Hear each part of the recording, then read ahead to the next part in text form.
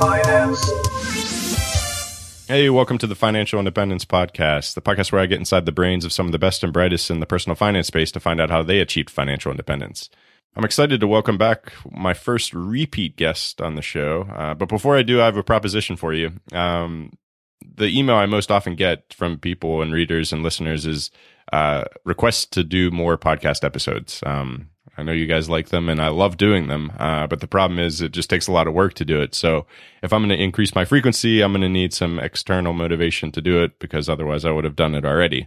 So here's what I'm thinking. I often hear other podcasters ask their listeners to leave iTunes reviews, and I imagine that's because the more reviews a show has, the higher it will rank in iTunes, and then the more people that will listen and the more fun everybody has. So I know personally I love getting reviews. I recently just got one from MK Duran, and it was probably my favorite review I've ever got, and it really motivated me to put out more shows and to keep doing it. So here's my proposition. I will double my podcasting frequency as soon as I hit 200 5-star reviews in iTunes. I currently publish about once a month, so that would mean increasing my frequency to twice a month, which seems crazy to me right now, but there's a lot of guests I really want to get on the show, and hopefully once I get into the rhythm of the new frequency, then it won't be that much work. It seems overwhelming right now, but I think I can do it. So, yeah, hopefully this would be a win-win for everyone. You now have a good incentive to leave a review. And then if we hit that number, I'll have a very big incentive to publish more frequently because I won't want to break my promise. So I can't promise that I'll keep that frequency forever, but at least until the end of the year. And hopefully it'll become a habit and it'll keep going indefinitely, but I'll at least commit to doing it until the end of the year. So if you're interested, please head over to iTunes. I'll put a link in the show notes and you can leave a review there. And while you're there, check out my new podcast logo. I had a buddy of mine who's a graphic designer. He took some photos of me with some laboratory equipment that I borrowed from my brother-in-law who actually works in a real lab.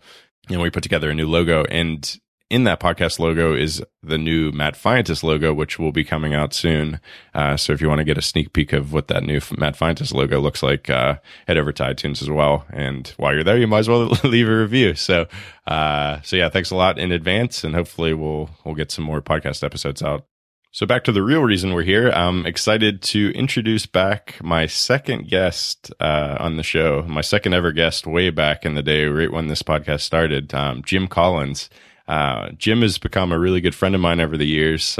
We've hung out many times. We used to live close together. So I'm excited to get him back on the show. And it's a really exciting time for Jim because he's just releasing his first book called The Simple Path to Wealth. And if you're familiar with his work over at jlcollinsnh.com, you know that it's going to be good. And I've had the chance to read it already, and it definitely is. So if you've read his stock series over the years, you know that he's the main man when it comes to investing. In fact, I don't really read about general investing topics because I just send everyone to him because he's written really everything you need to know about investing. And this book contains it all. So I'm really excited to talk to him about it. And I'm also excited to see if anything's changed over the last 4 years or so since I last talked to him on the show. So without further delay, Jim, welcome. Thanks for being here. Brandon, it's my pleasure. It's nice to talk to you again. It's been a while since we've done this. I know I actually looked into it just because I knew it. You were my second podcast guest ever. Okay. Wow. Which hopefully the interview will be a bit better than last time. I remember way back then that I was pretty awful at asking questions, and then I had to re-record every single question I asked because I would bumble through it and it was just disgusting. So I would spend like 5 hours editing every single episode. So hopefully this one's going to go a lot smoother. That's not how I remember it. I remember it fondly, and I remember listening to it saying, that's pretty good. And it was one of the first times I'd ever been interviewed. So, you're a fabulous interviewee, and yeah, I just I was so fabulous. You waited 4 years to have. I know, yeah, 4 long years. It was 4 years to cover, right? Exactly, 4 years. So yeah, it was. I looked into it, and it was October of 2012 that podcast got released. So it's just insane to me. Absolutely crazy. So yeah, this is it's good to finally have you back on again, and it's something that I've actually was hoping to do over the years. You've obviously put out a ton of amazing content over the years, and one of the best things I think you've created on your site is the stock series. And I know you had written some of those posts prior to our interview, but you've, collected them into one place and sort of laid them out as well. And it's the place where I send everyone to if anyone asks me about investing, or if I am writing a post and I don't feel like writing about a topic, then I'll send them to your stock series.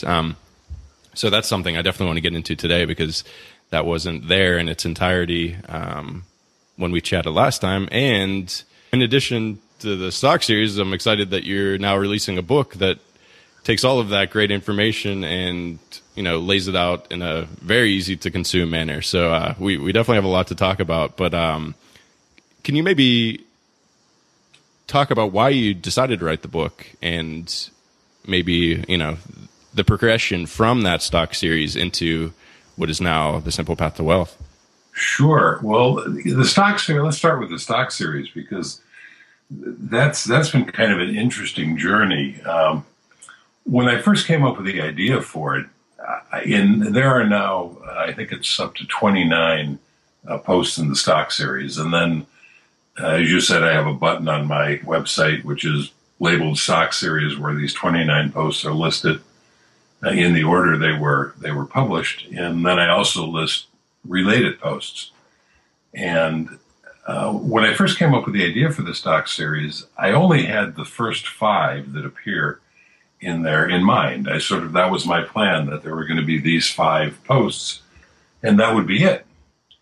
And so I put them up one at a time, and I started to get feedback from my readers, and really good feedback.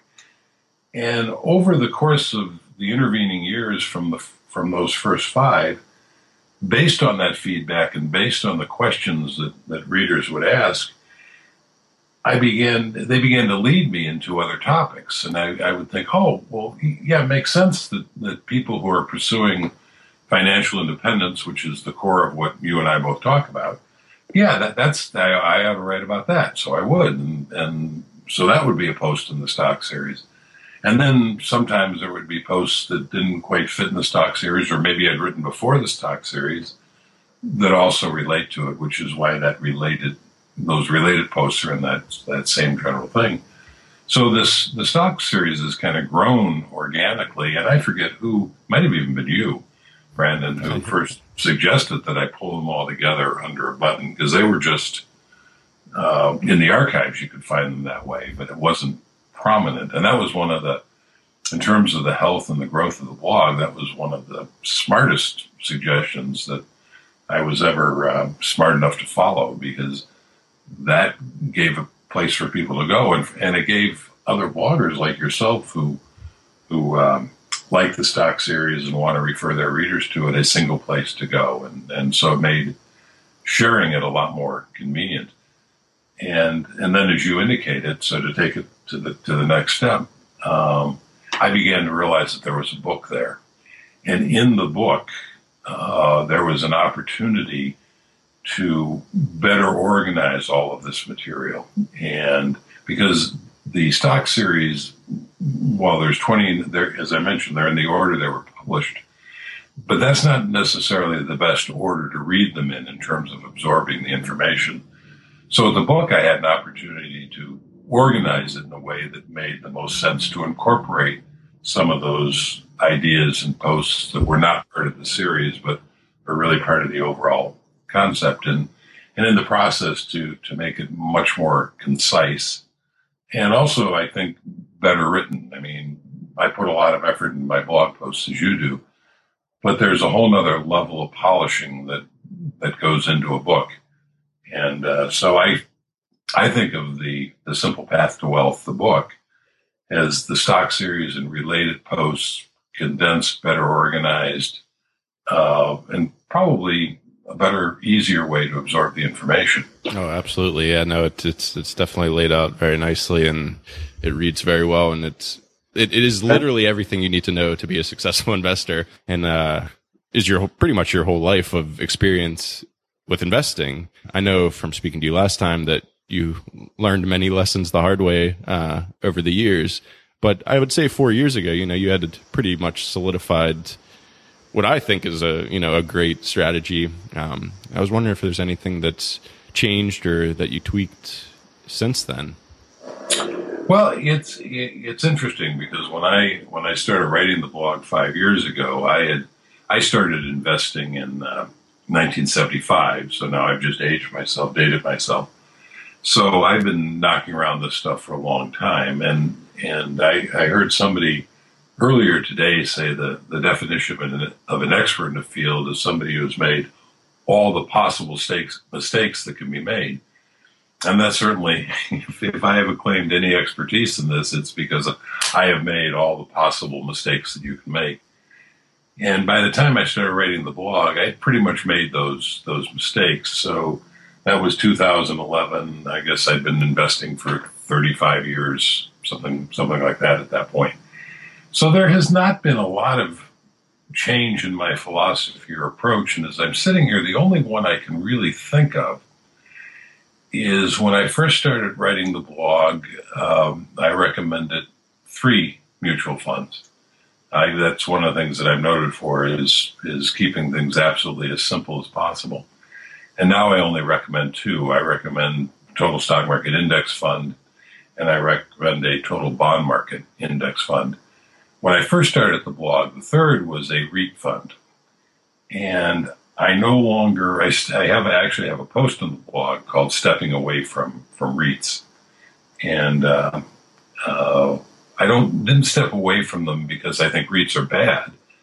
I stepped away from them because the role that I wanted them to play in the portfolio, I was becoming more convinced that they didn't play as well as I initially thought they would, and that the Total Stock Market Index Fund was playing that role at least as well, if not better. And the role I'm referring to, by the way, is inflation protection.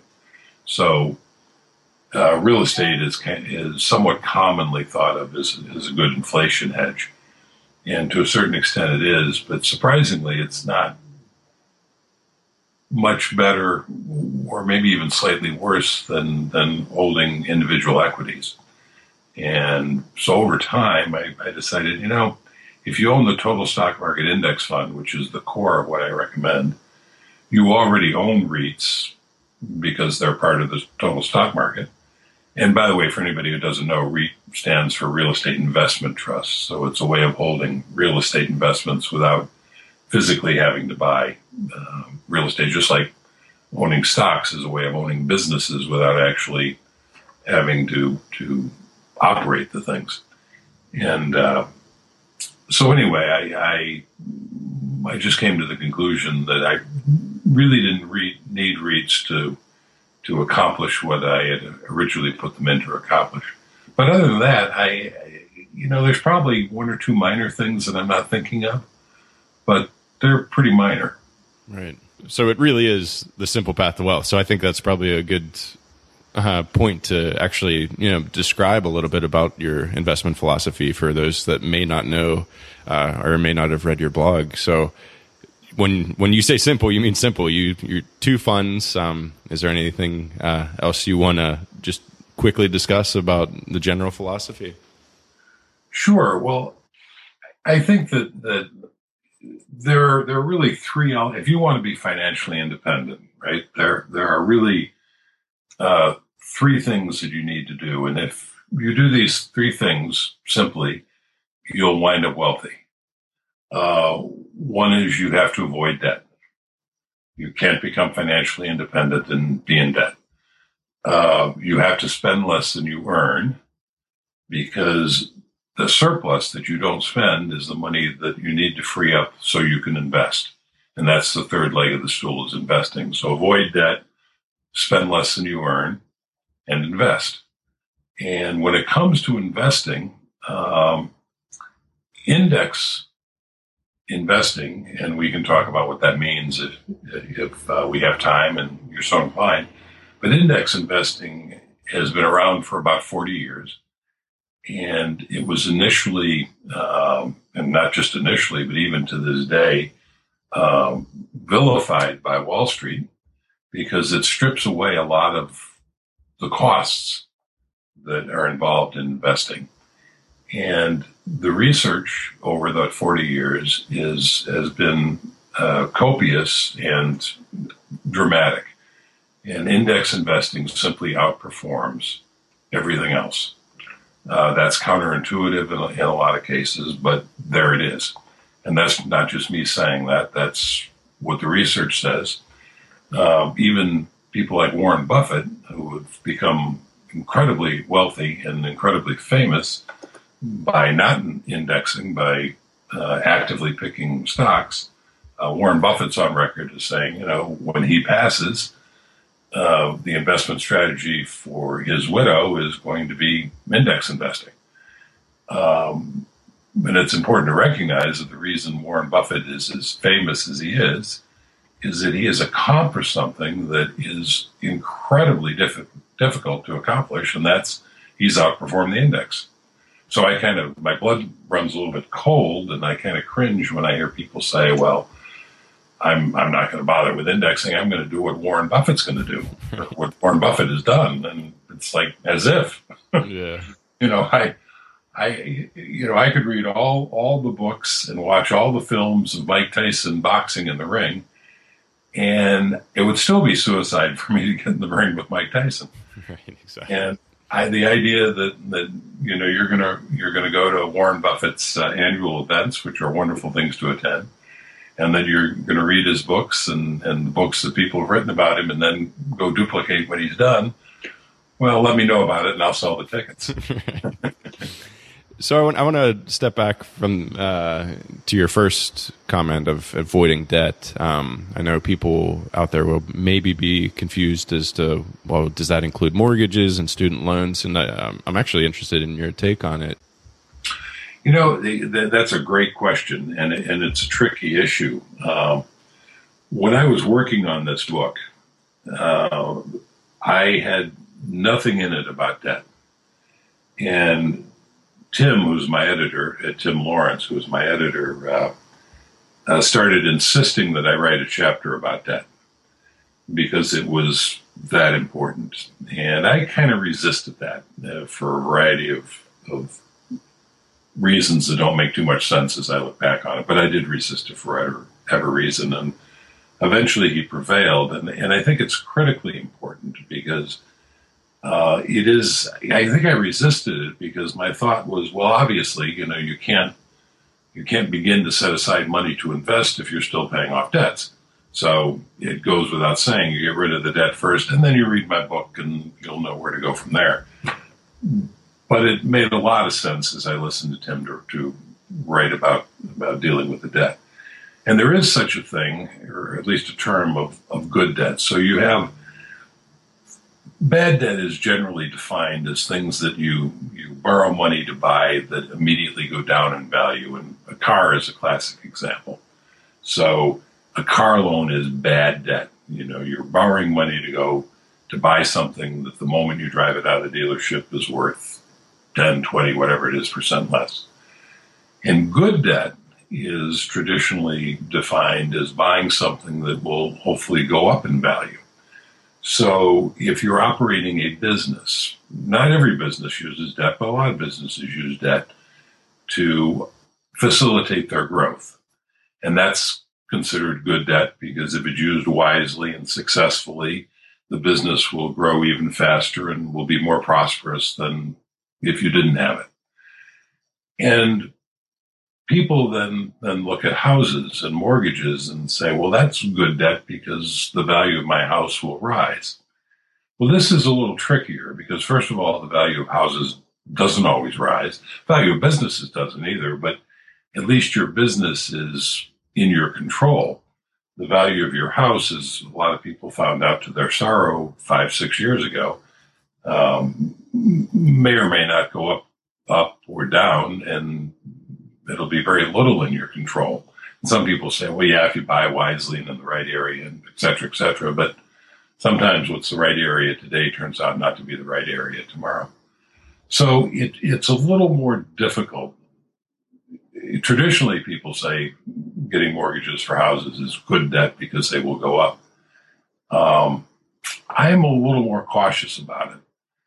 And this is really beyond the scope of the book, but I'm a little more cautious about the idea of automatically buying houses because it's a good idea. And I have written about this on the blog. I think that is my favorite post of yours, actually. So I will definitely link to it in the show notes. I would say that's one of my favorite blog posts in general of all time. So I will definitely link to that. You're referring to Why Your House is a Terrible Investment? That's it. Yep, that's the one. That's the post that's gotten me both the most love and the most hate. Yeah, because it challenges the American religion. And some people come away from that saying, well, Colin says you should never own a house. And that's not true. I've owned houses myself. I don't own one at the moment, and I'm relieved to be done with owning houses. That's the best thing ever, isn't it? Yeah, it is the best. From my point of view, it is, but not for everybody. I mean, I understand some people really put down roots and take great value and satisfaction in their homes. And I've written about that, too. I have a post called Roots versus Wings. So I'm not opposed to owning houses. What I'm opposed to is the real estate industry propaganda that everybody should own a house, you should always own a house, and it's the best financial thing you can do. In my world, owning a house is an expensive indulgence. And there's nothing wrong with expensive indulgences if you can afford them. But if you're striving for financial independence, you have to very carefully weigh whether buying a house is going to suit your goal of reaching financial independence. It can in some markets, and I have a post about that, which is taking you through the exercise of evaluating renting versus buying in a given market from just a financial point of view. And I think everybody ought to do that. Not all decisions you make are financial, but all decisions you make, you should understand what the financial implications are. And so if you run through that, for instance, we sold our last house 3 years ago, and the lifestyle that we prefer at the moment is renting. So I did this analysis, and as it happens, renting is considerably less expensive for us than owning a house was. Now, that's not true everywhere and in all markets. And if I'd run the analysis and found that renting was more expensive, I might still have decided to rent because that would have been the expensive indulgence that I was willing to buy and willing to afford. But I would have known that what I was doing and that I was making the more expensive choice. But I'm just saying, make sure that you run the numbers so you know if you want to own a house, you might run the numbers and find that it is the more economically advantageous decision. And then great, that aligns perfectly with what you want to do anyway. But you might find out that it's going to cost you more money, and that's okay too, as long as you understand. And if that's how you're willing to spend your money, then that's fine.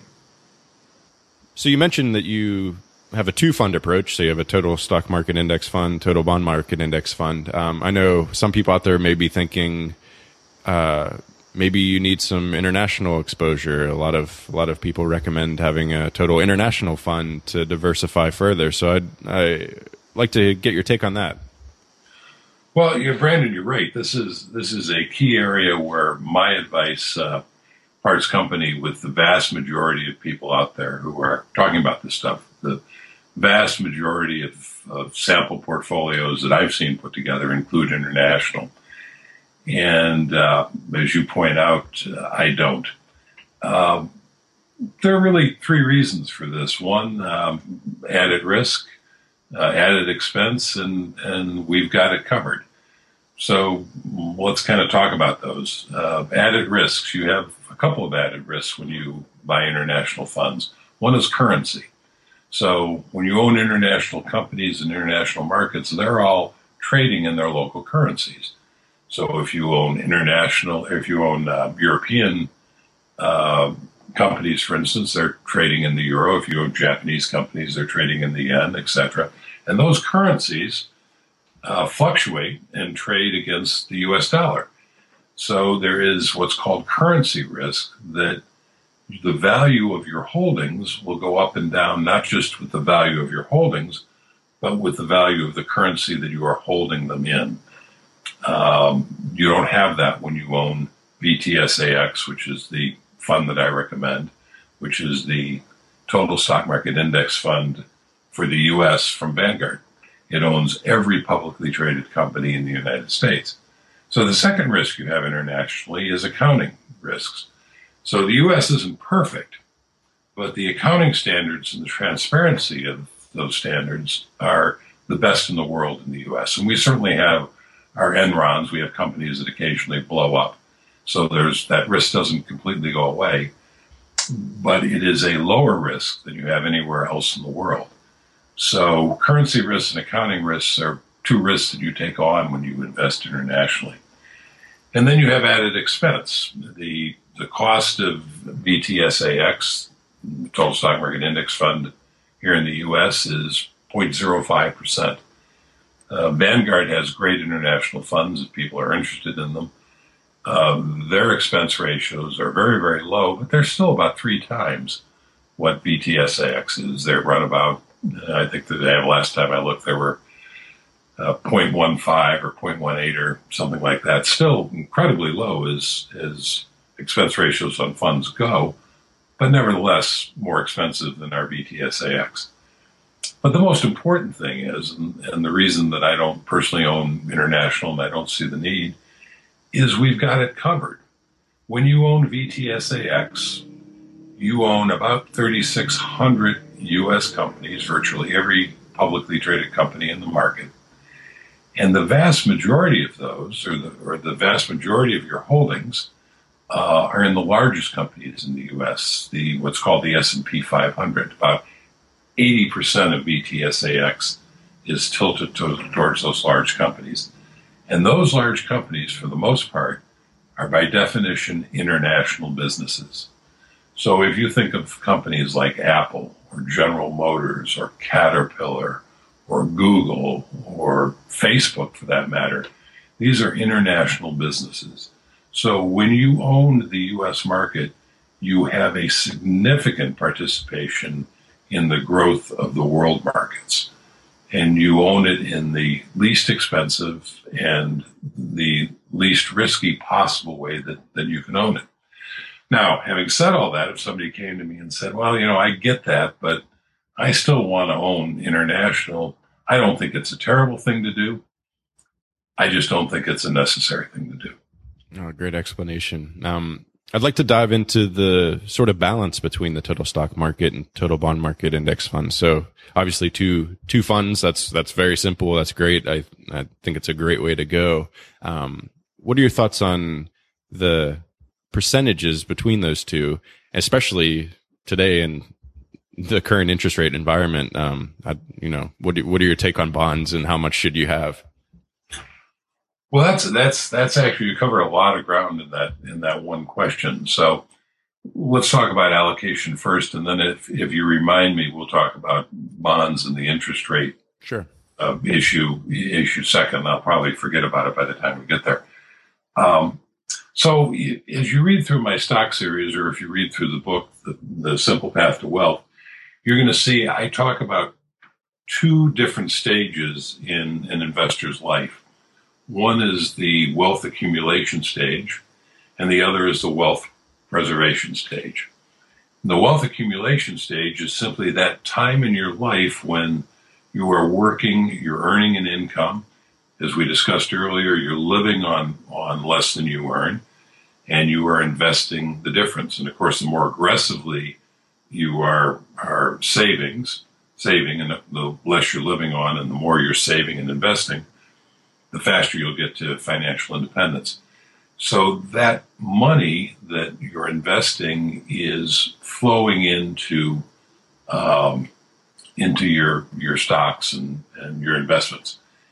And that serves to smooth out the ride, because while stocks in the stock market is an incredibly powerful wealth building tool, it is also very, very volatile. It goes up and down dramatically. It marches relentlessly upwards, but in a very volatile fashion, as anybody who pays attention to it notices, and certainly anybody who was around and investing during the 08-09 financial crisis. When you are in that wealth building phase, I recommend that you're 100% in VTSAX, 100% stocks. In most quarters, that's considered very, very aggressive. But because you are continually putting new money in, because you're earning money and you're taking that savings rate, that new money is actually taking advantage of those dips in the market, that volatility. So that volatility begins to work in your favor. And that's in the wealth accumulation stage.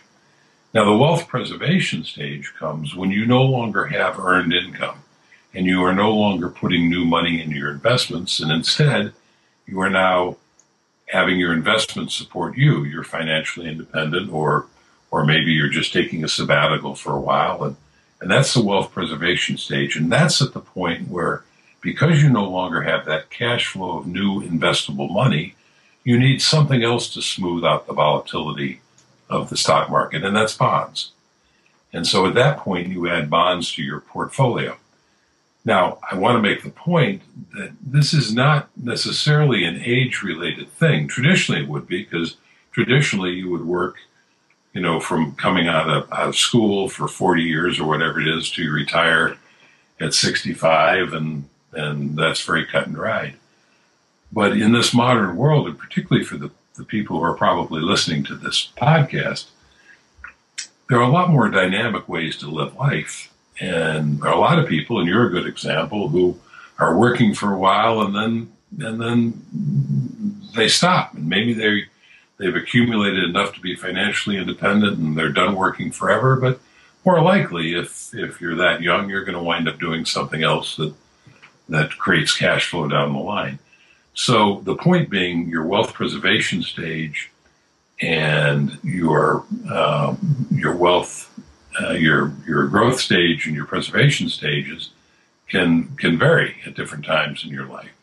So I would say whenever you step away from earned income, that's when you want to also step into your wealth preservation portfolio. Now, as to what that allocation should be, that depends a lot on your tolerance for risks, because bonds serve to smooth the ride.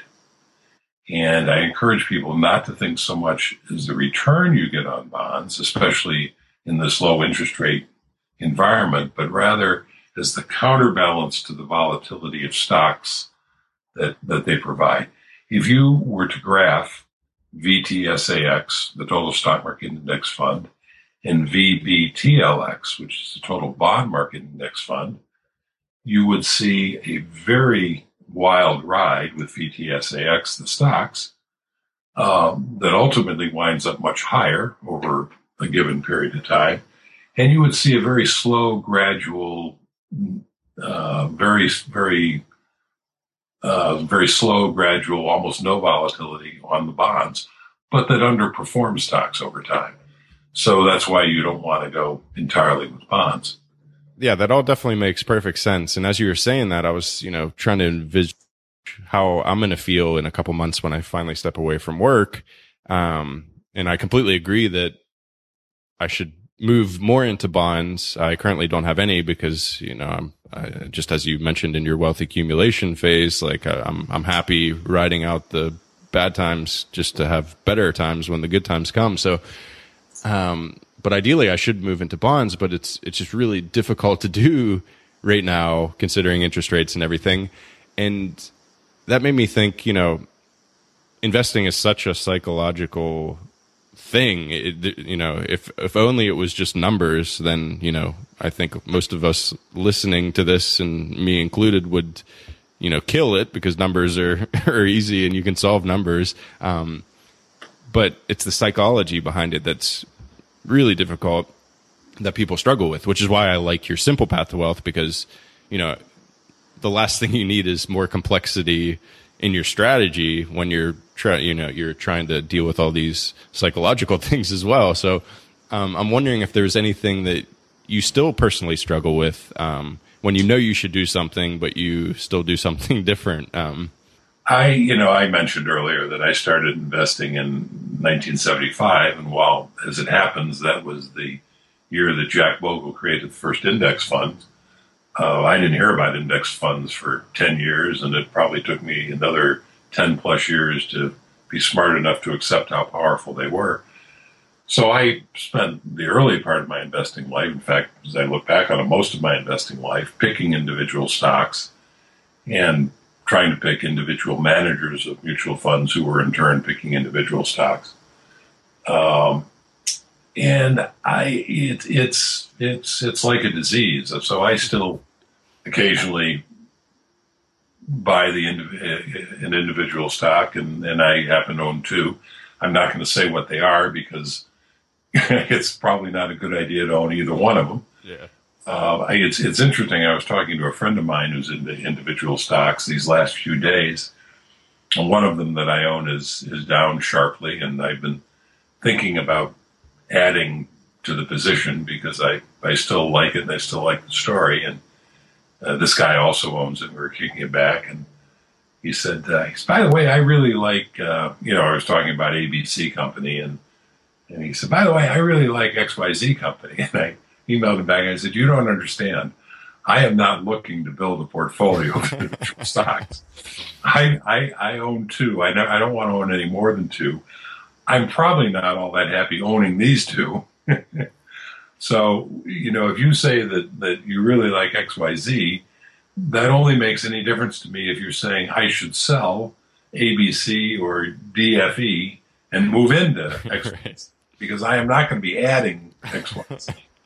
And I will also add very quickly that the percentage of my portfolio that I allocate to these individual stocks it's less than 5% of our net worth. So it's my play money, and I'm glad you haven't completely reformed and are now this perfect investor.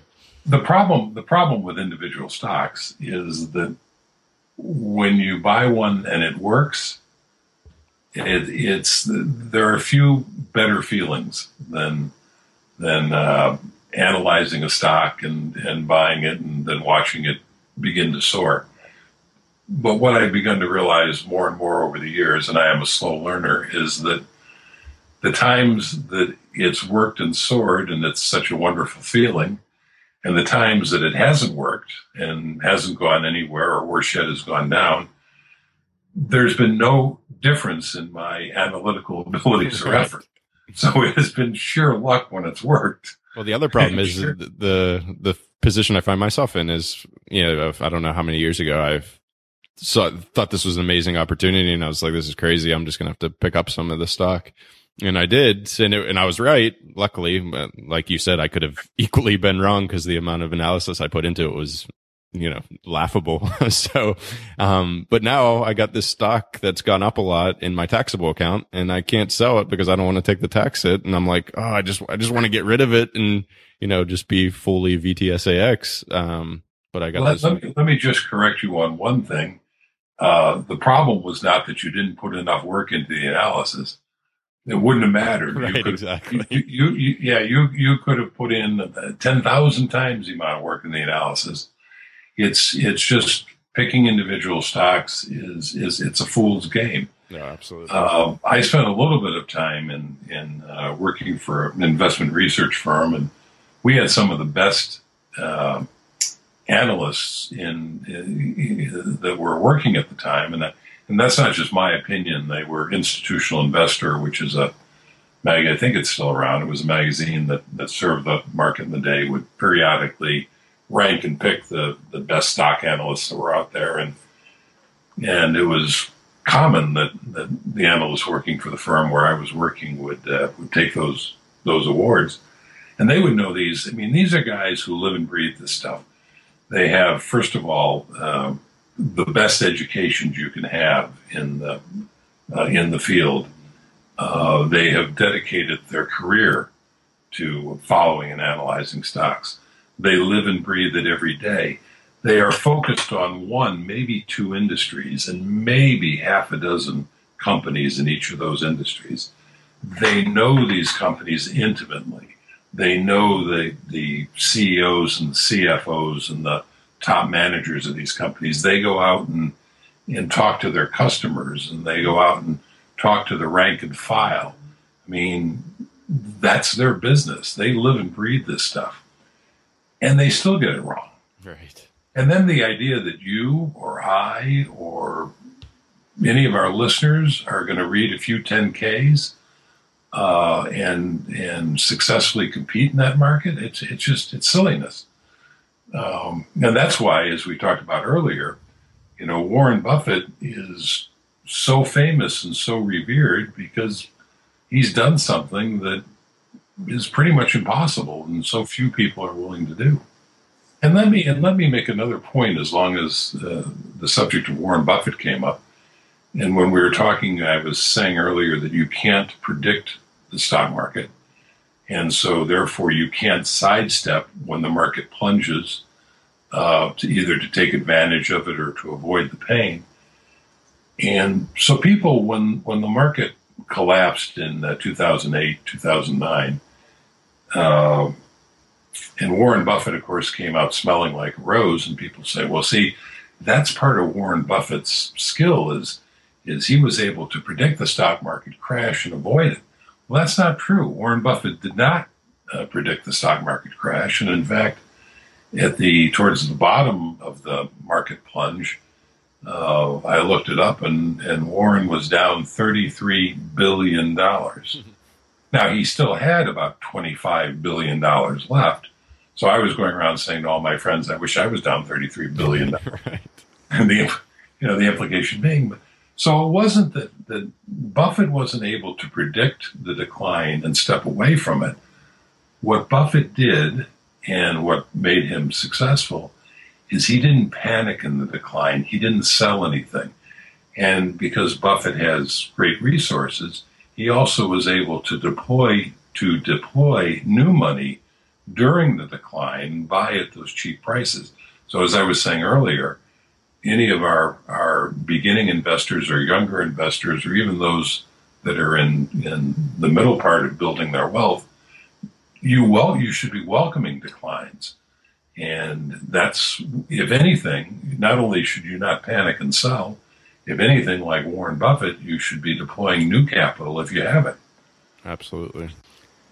So I usually end my interviews with one question, which I asked you 4 years ago, which I'm pretty excited about because I haven't listened to that episode in a while, so I can't remember what you said, and I will be interested to see if you say the same thing or not. I don't remember what the question was. Well, good. So we'll get a fresh new answer. So yeah, just if you had one piece of advice for someone who is hoping to pursue financial independence, what would that be? Oh, I'm pretty sure I'm going to give the same answer that I did 4 years ago, and well, actually, I'll probably give a little more elaborate answer this time. But I would guess the answer I gave 4 years ago, and the answer I would give now, is index funds. If you're, I think that I would encourage people not to waste as much time as I did pursuing individual stocks and pursuing mutual funds that are operated by people who are trying to pick individual stocks. And by the way, let me just make a quick point on that. It's not as if individual stocks and actively managed mutual funds can't make you money. I actually achieved financial independence investing in individual stocks and investing in mutual funds that were run by managers that I thought would outperform. You can make money doing that. I did. But index funds are not only easier, they are more powerful. I would have made more money more easily had I adopted indexing earlier. So that would be my biggest piece of advice. If you haven't already embraced the power of indexing, then embrace it. And then secondarily, my advice would just be the core that we talked about at the beginning. If you want to be wealthy and successful in life, there's really three keys, and that's avoid debt, live below your means, and invest the difference. That's it, Jim. I think, like I said, I haven't listened to that episode for a while, but just listening to you talk after me asking that question, it brought it all back, and I think that is exactly what you said the first time, all 4 years ago. So you'll have to link to that interview so people can check Absolutely, I will, and I'm gonna actually go check after we get off the phone. But I'm almost Yeah, positive. let me know. I probably won't bother to check, but let me know how I did. So yeah, Jim, thanks so much for joining me again all these years later. Congratulations on the book, The Simple Path to Wealth. Really excited about it. Like I said, it's everything you need to know to be a successful investor, and definitely recommend it to everyone. And yeah, thanks again, buddy. It's nice to chat to you now that we're good friends and you're not just some stranger on the internet. Who I have to say, I was a little weirded out to meet. I think you were maybe the very first person I met in real life from the blog. And I was like, oh man, really? I didn't know that. Yeah, I think because I came down to your place for dinner. This is when you used to live in Vermont, and of course we New Hampshire. Exactly. You were 2 hours away, and your wife cooked us a amazing curry, a delicious curry. And, lamb curry. That's right. Oh, so my good. favorite. Yeah, it was amazing. But yeah, I think you were the very first person that I met in real life, and I was like, man, this is weird. We're gonna go and meet people I met on the internet. What if they're crazy, or what if they kill us? Or obviously, and you had such an experience. The next thing I knew, you were selling your house in Vermont and moving to Scotland. Exactly. I'll try not to take that personally. Yeah, no, it was a very enjoyable evening. We had a great time, and we've done it many times since. So we had a great time with you guys, and as we always have. Excellent. Well, thanks, Jim. Thank you, by the way, for your very kind congratulations on the book. It's been a ton of work getting it out, but I can genuinely say that I am very pleased with the way it turned out, and I hope that if anybody listening chooses to read it, they enjoy it and that they'll drop a comment and let me know. Absolutely. And thank you for inviting me back. Yeah. Oh, I hope I won't have to wait 4 years for the next time. No, definitely not. All right. Thanks. Hopefully see you soon. Thank you, my friend. Take care. Bye. Bye-bye. Finance